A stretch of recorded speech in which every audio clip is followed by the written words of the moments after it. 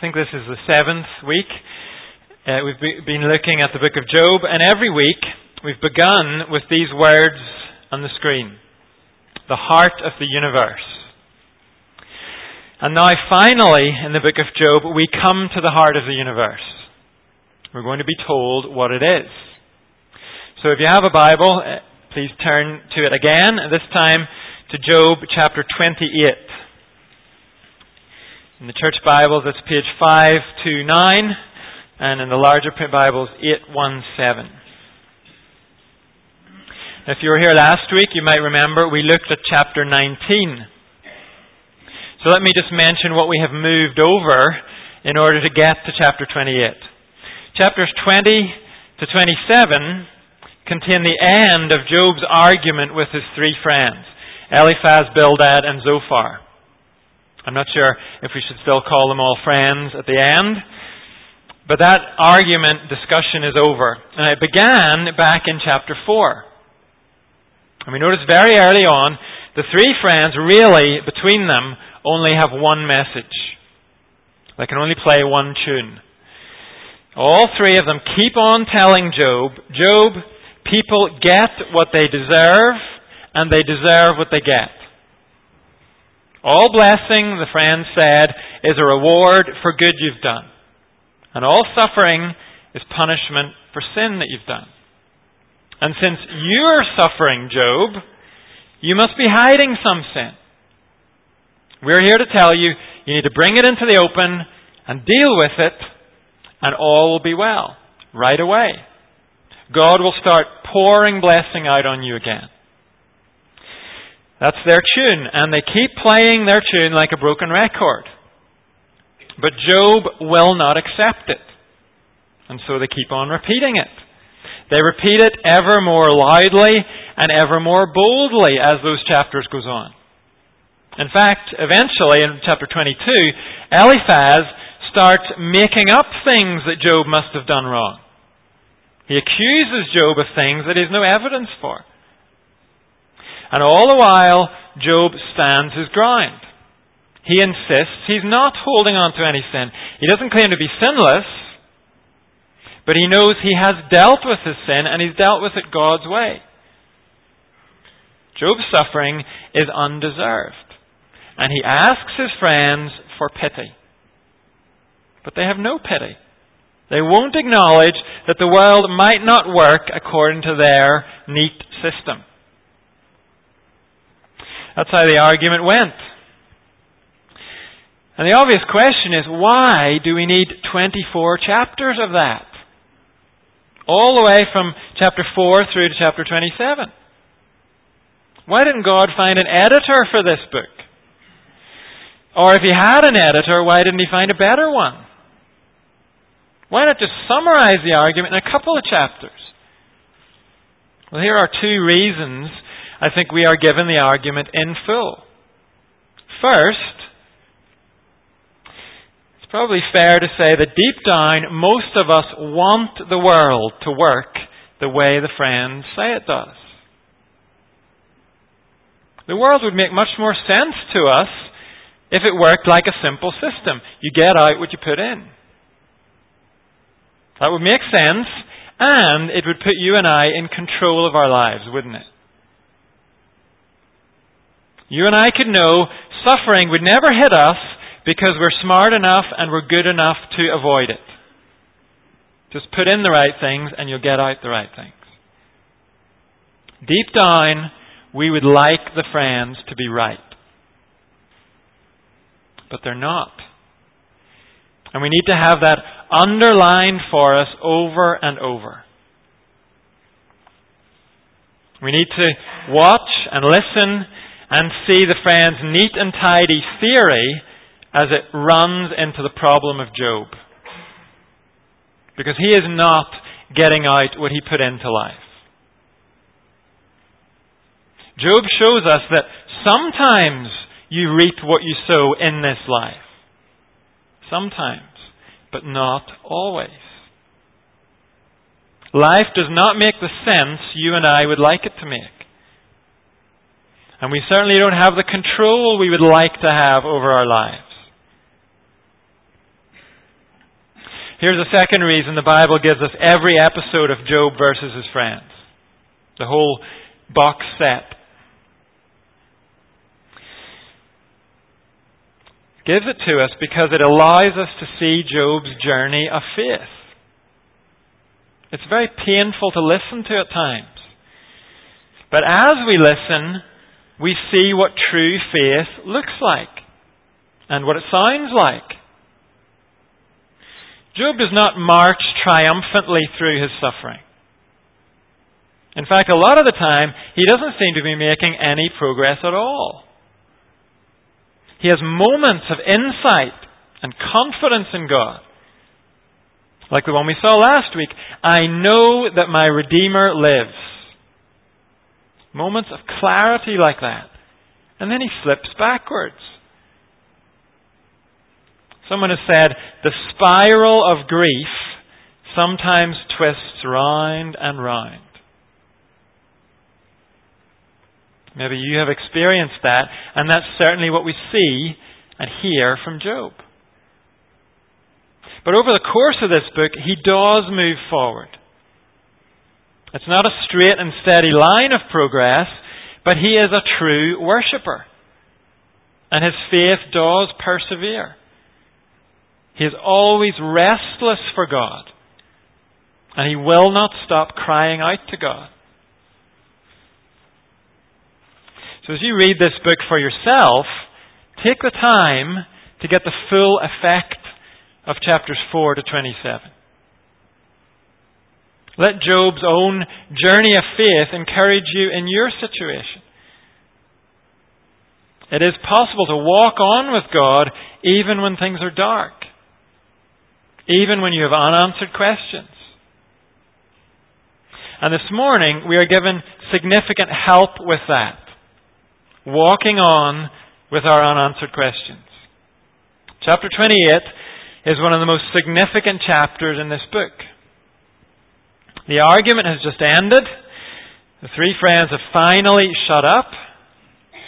And we're not going to hear from them again. But before we launch into the next stage of the book, chapter 28 comes to us as a kind of pause for thought. The heading in the NIV Bible calls it an interlude. But this is not just filler. This is not like the halftime advertisements. This chapter confronts us with the heart of the universe. So let's hear it.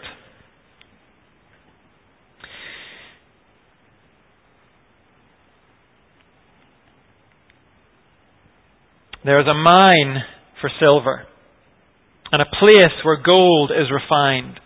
Iron is taken from the earth, and copper is smelted from ore. Mortals put an end to the darkness. They search out the farthest recesses for ore in the blackest darkness.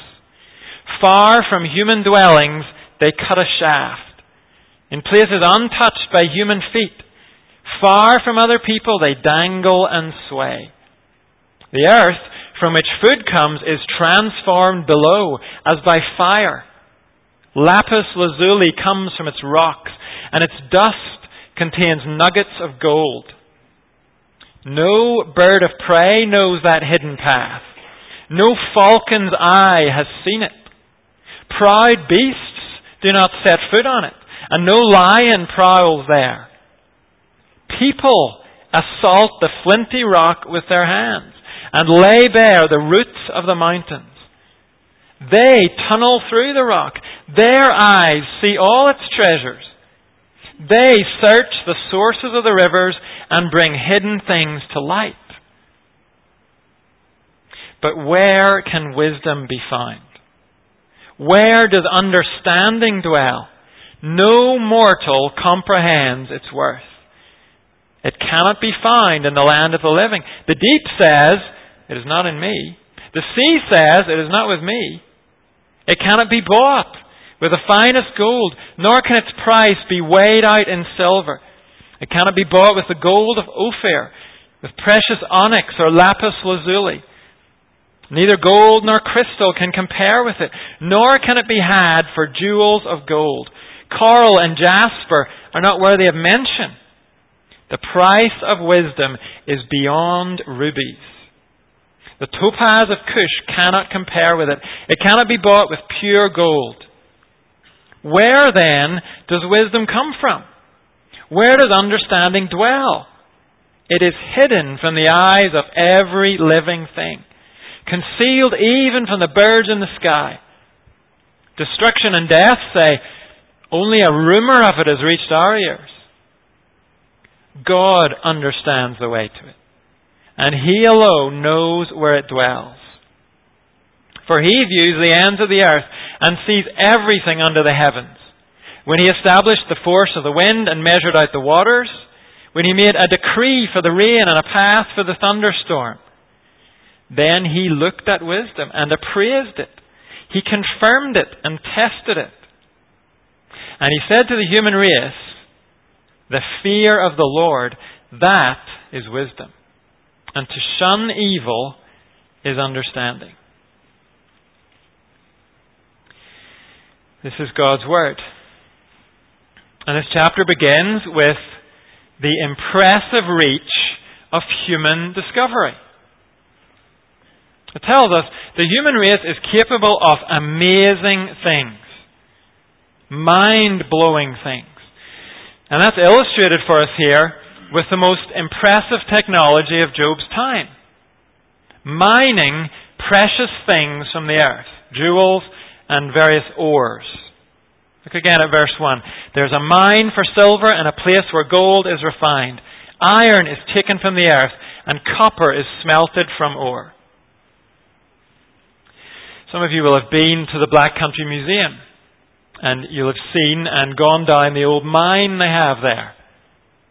If you haven't gone, I recommend it. And in one sense, when you go down, it's appalling, really, to see the danger those miners were exposed to, the conditions that they worked in. But it's also a marvel to see what humans could do, even before machines were involved in the process. Just hands. And here verse 3 says, mortals put an end to the darkness. They search out the farthest recesses for ore in the blackest darkness. Far from human dwellings they cut a shaft, in places untouched by human feet. Far from other people they dangle and sway. Humans can overcome the darkness underground. They can find what they're looking for. It's desperately dangerous working in isolated places. And we can picture here somebody being lowered down a shaft on a rope, dangling and swaying. So vulnerable. And yet, they succeed. Verse 5 points out that getting food from the ground is relatively easy. Just plant grain and it grows. It's a much tougher job harvesting the treasures that are buried deep under the earth. Certainly no animal can do that. Verse 7, no bird of prey knows that hidden path. No falcon's eye has seen it. Proud beasts do not set foot on it. No lion prowls there. People assault the flinty rock with their hands and lay bare the roots of the mountains. They tunnel through the rock. Their eyes see all its treasures. They search the sources of the rivers and bring hidden things to light. Falcons are known for their fantastic eyesight. But they can't discover what we can. Lions are known for their strength, but they can't tunnel through rock like we can. These verses are a tribute to human ingenuity and ability. And it's a perfectly justified tribute. Think how much further we've come in the thousands of years since this was written. How far we've reached in science and technology. Think how many obstacles humanity has overcome through experiment and calculation and sheer determination. Think about advances in communication. We can talk face to face with someone on the other side of the world in an instant. Megan can chat to her brother sitting in his kitchen in Tennessee. She can see what he's eating for breakfast. Human beings figured out how to do that. Think about advances in medicine. 20 or 25 years ago, the world was terrified by AIDS. But just a week ago, I was listening to the radio, and they had a piece showing how much things have changed in the last years. The HIV virus has been tamed. With one pill a day, people with the virus can live a normal life. And when it comes to exploration, never mind digging underground, we have conquered space. Think how far we've come from the Wright brothers and aeroplanes, then to the moon, and now we're poking around Mars. Is there anything we can't discover? Is there any puzzle we can't solve? Well, actually, yes, there is.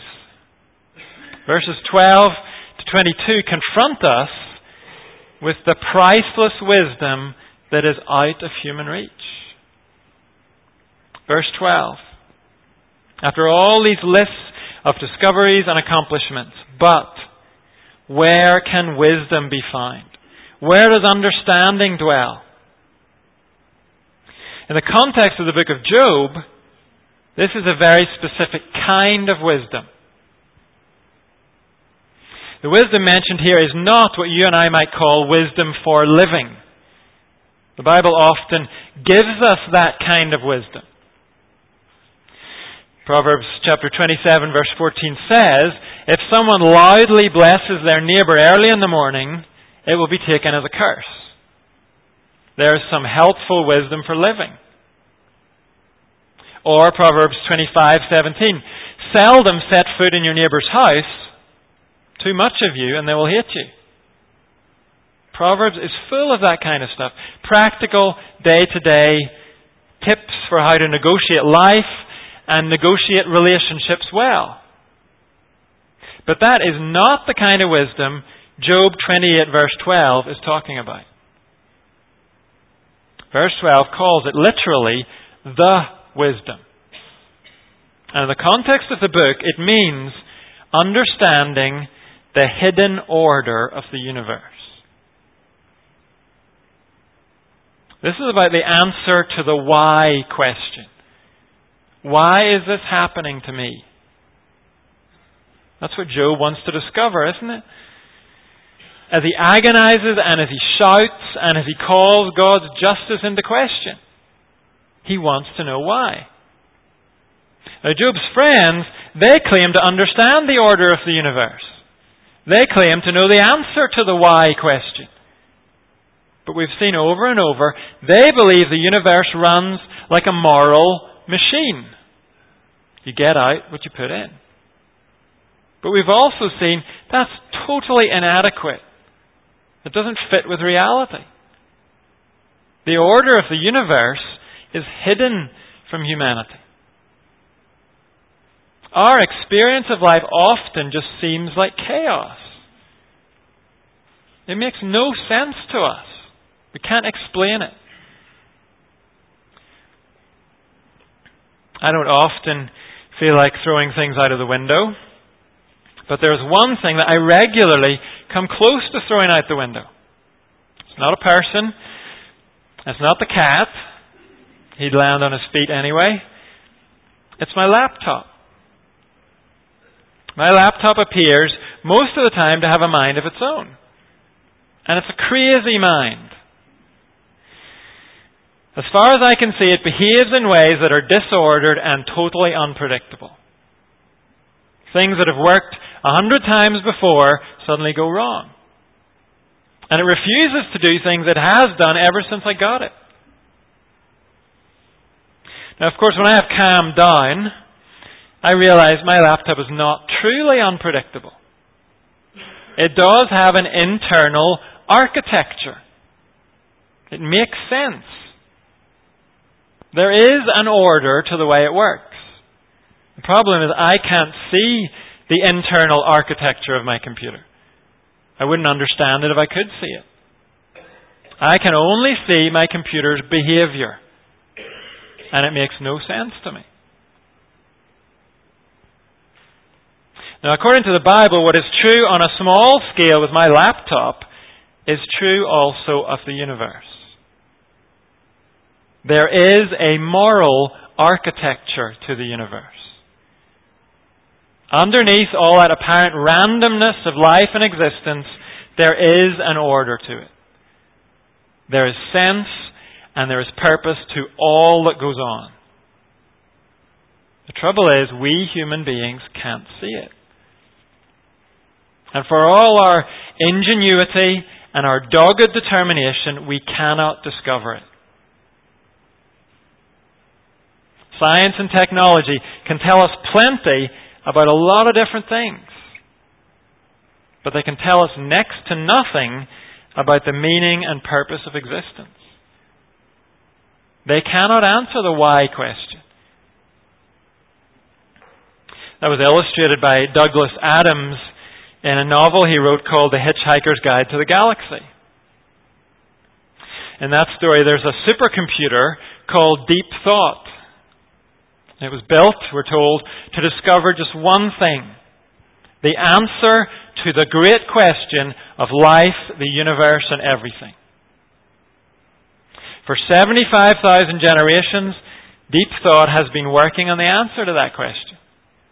And finally, the day comes when Deep Thought is ready to give the answer. And the tension is almost unbearable. People have been waiting their whole lives to hear the answer. Humanity has been waiting for thousands of years. The book really builds it up. And finally the moment comes. Deep Thought announces the answer to the great question of life, the universe, and everything is 42. What a complete letdown. What a totally useless answer. And the point is, technology cannot discover the hidden order of the universe. Siri can't tell you. Cortana can't tell you. Human beings cannot answer the why question, and we can't build anything that will tell us the answer. We can describe the universe very well, but when it comes to the meaning and purpose of it, when it comes to what's behind these experiences you and I go through, why things in our lives happen as they do, we cannot see the order behind it. And the hopelessness of the search is described in verses 12 to 22 of our passage. But where can wisdom be found? Where does understanding dwell? No mortal comprehends its worth. It cannot be found in the land of the living. The deep says, it's not in me. The sea says, it's not with me. It cannot be bought with the finest gold, nor can its price be weighed out in silver. It cannot be bought with the gold of Ophir, with precious onyx or lapis lazuli. Neither gold nor crystal can compare with it, nor can it be had for jewels of gold. Coral and jasper are not worthy of mention. The price of wisdom is beyond rubies. The topaz of Cush cannot compare with it. It cannot be bought with pure gold. Where then does wisdom come from? Where does understanding dwell? It is hidden from the eyes of every living thing, concealed even from the birds in the sky. Destruction and death say, only a rumor of it has reached our ears. Knowledge of the hidden order of the universe is a priceless thing. Nothing can buy that kind of understanding. Economics and commerce cannot get it for us. And no living thing can get to it. It's hidden beyond our ability to find it out. And that, when we grasp it, is a deeply humbling truth.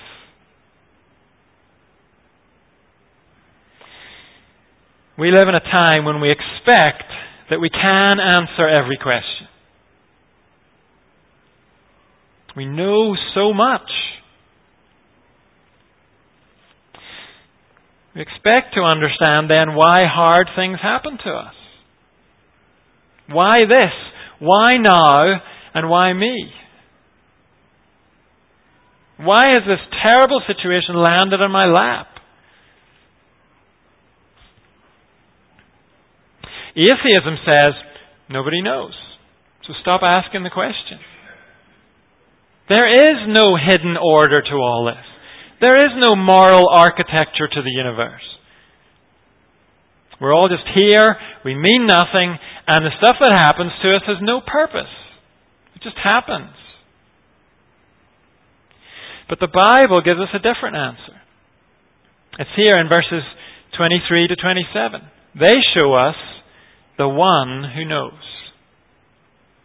Speaking of this wisdom we've been talking about, verse 23 says, God understands the way to it, and He alone knows where it dwells. For He views the ends of the earth and sees everything under the heavens. When He established the force of the wind and measured out the waters, when He made a decree for the rain and a path for the thunderstorm, then He looked at wisdom and appraised it. He confirmed it and tested it. I mentioned my laptop earlier. The way it works is a mystery to me. I can tell you about some of the stuff on the surface.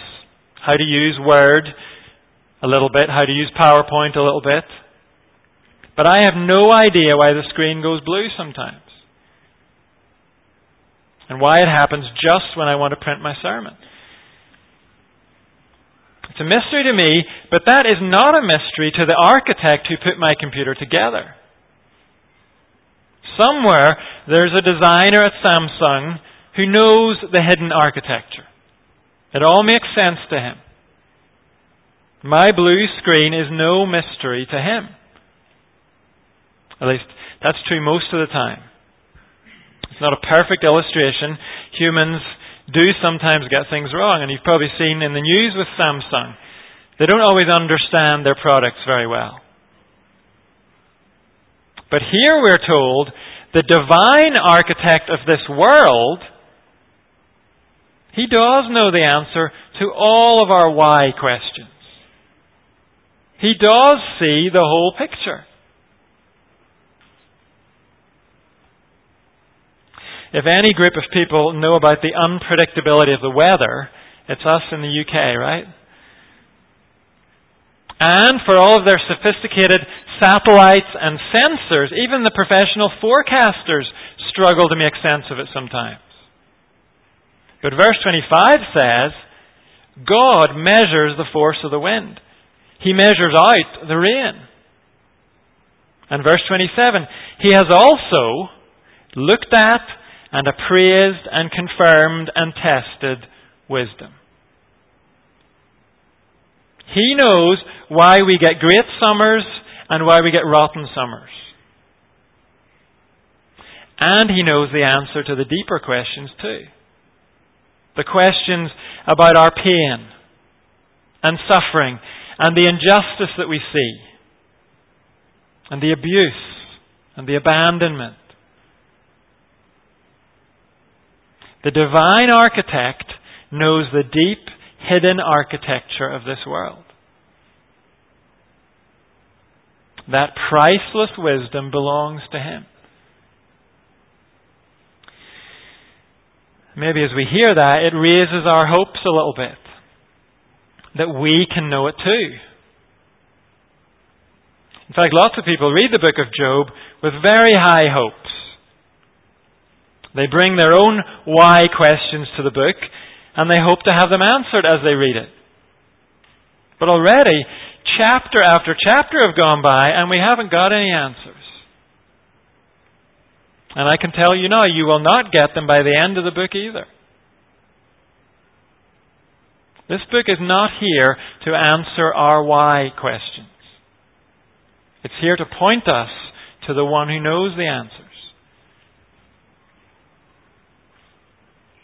If you and I knew what God knows, we would be God.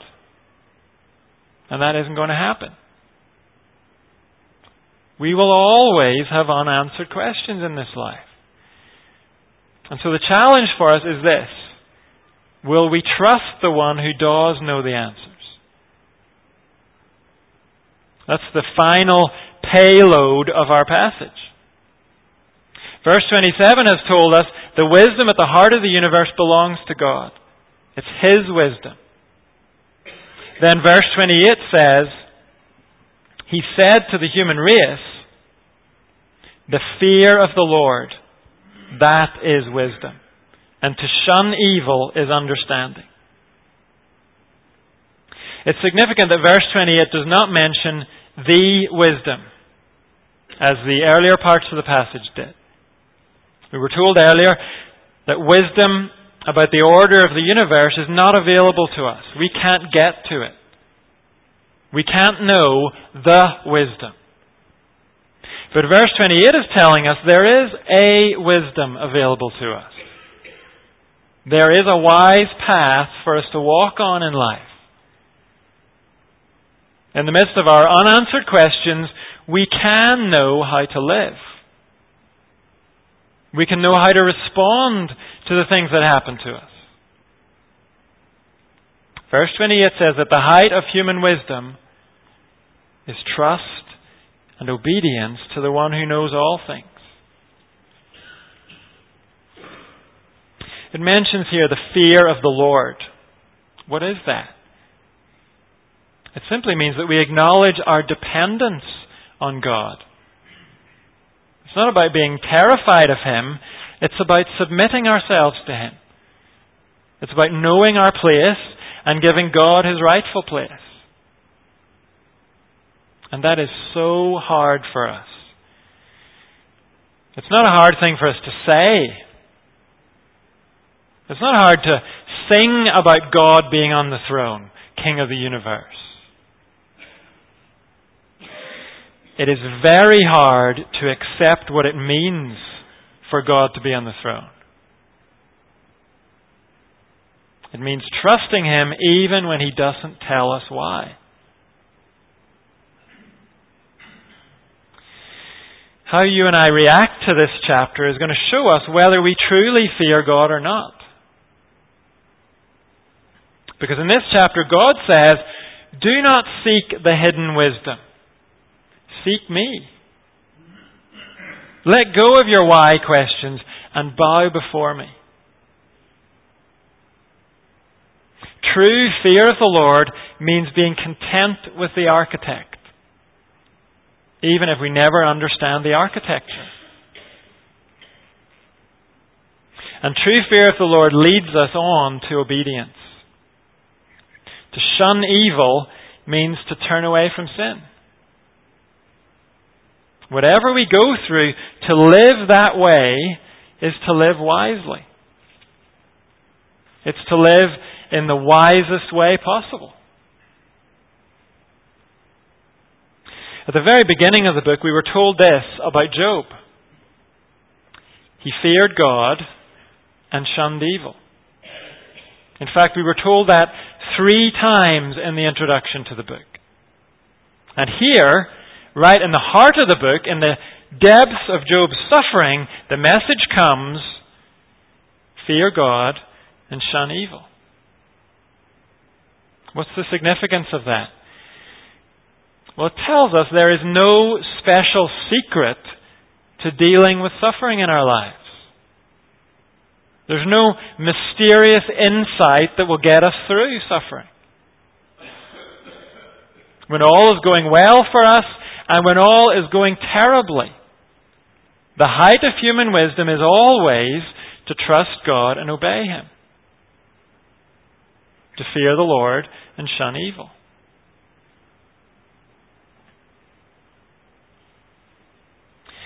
The wisdom at the heart of the universe belongs to God. Will you trust Him that He is doing all things well?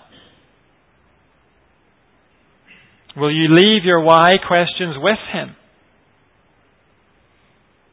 Will you be content to know the architect and leave the architecture to Him? Will you get on with trusting Him and obeying Him?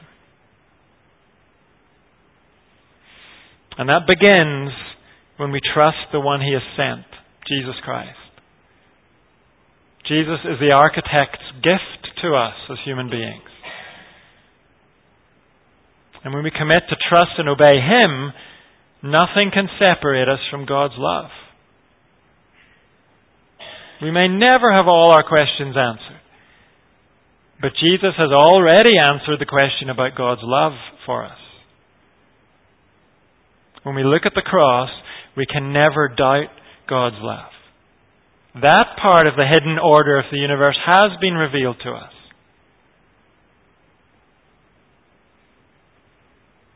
The call for us is to trust the architect who loves us.